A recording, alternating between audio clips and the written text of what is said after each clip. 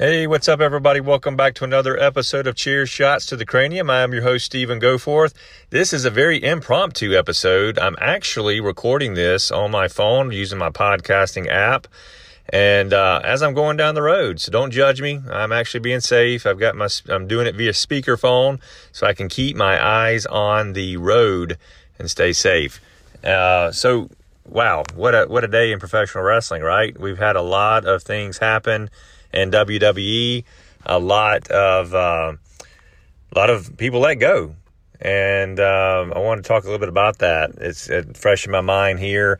It's hard to believe some of the people that were let go from today. I didn't expect some of these. Some of these you look at and you're like, yeah, all right, I get that. That makes sense. I see that he should have been let go, or she should have been let go. But Rusev, I mean, wow, that one really shocked me. Carl Anderson and Luke Gallows, that one shocked me. Heath Slater. And again, I know some of these, they haven't done a whole lot with Heath Slater. Eric Rowan, another one. It's like Zack Ryder, been there forever. No Way Jose. The list goes on and on. Drake Maverick, which I felt was doing a really good job. Had some really cool storylines going with the 24/7 title. I don't know how to make sense of some of these. We don't know the inner workings of WWE. We don't know what goes on backstage to a full degree, and there had to be reason why they let him go. But let me tell you something. If I'm AEW, if I'm Impact, if I am Ring of Honor, or any independent wrestling company, I'm salivating right now. I'm thinking to myself, wow, if we bring them in, this could greatly enhance our roster. And NWA Power, NWA is another one. This would greatly enhance our roster and bring more viewers to our product. If Tony Khan has the budget to bring in some of these guys, I'm hiring Rusev in a heartbeat. I'm hiring Carl Anderson and Luke Gallows in a heartbeat. I'm bringing in Heath Slater. I'm using his tremendous skills on the mic to get him over the way he should have been put over in WWE. And I don't want this to seem like a bashing session on WWE and how this great talent didn't know what the heck to do with them. Certainly, that was the case for some people, but others, it was the fault of them and not being able to get themselves over the way they should have. I express my extreme concern for everyone who was let go today, and say a prayer for them and hope that they land on their feet and that they find a new home very soon, because they have families to provide for, just like we do. It's important that they can find incomes. Not a whole lot going on, as you know, in the independent circuit right now, so they can't just go out there and book themselves on an indie show until this pandemic slows down or gets better and they start allowing people to gather in groups again. I don't know. I don't know what to think of today. I know that I know one thing. I am really excited to watch AEW over the next several weeks and just see who will pop up. How awesome would it be to have Eric Rowan show up on AEW and reform with Brody Lee? That would be really cool.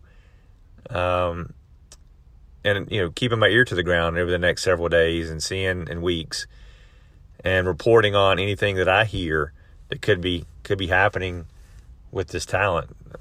Mike Chioda, how about that one? That one's a shocker. I didn't see that one coming. I don't think anybody did.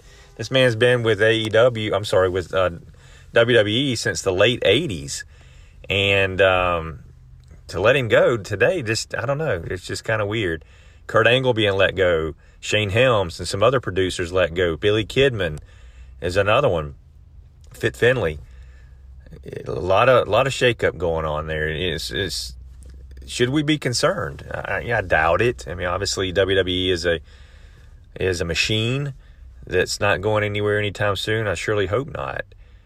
But you have Vince McMahon, the XFL, filing for bankruptcy due to everything that's happened with the coronavirus pandemic. And I just hope that whatever's going on, they can recover from it. I'm sure they will.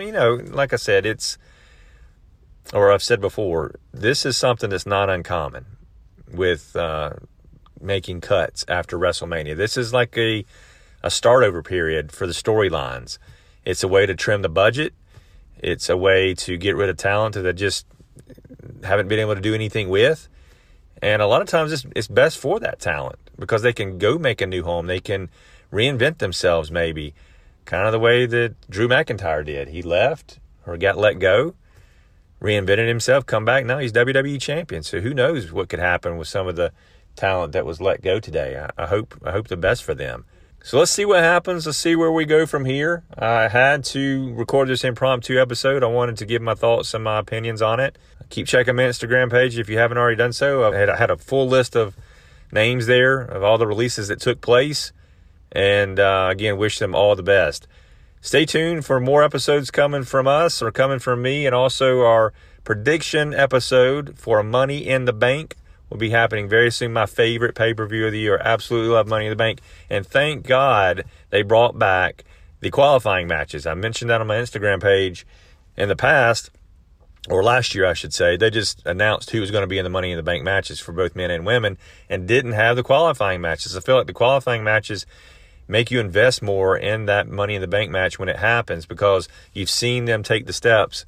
You've seen them work their rear end off and qualify and then get in this big match, and then for them to come out the winner from all that hard work, it just makes for such a good storyline, so much better storyline when you have these qualifying matches. So thank you so much, WWE, for bringing those back. Share your thoughts, share your opinions. Where would you like to see some of this talent go? What would you do if you're an independent booker? What would you do with them? What kind of storyline would you put them in? Better yet, what kind of name would you give them? Is Heath Slater? What's he going to be called? What's Rusev going to be called?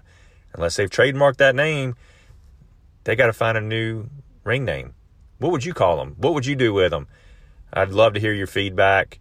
And, of course, any other feedback that you want to give me is always welcome. Thank you guys so very much. I hope all of you are staying safe. Be well. Thank you, as always, for taking another cheer shot to the cranium.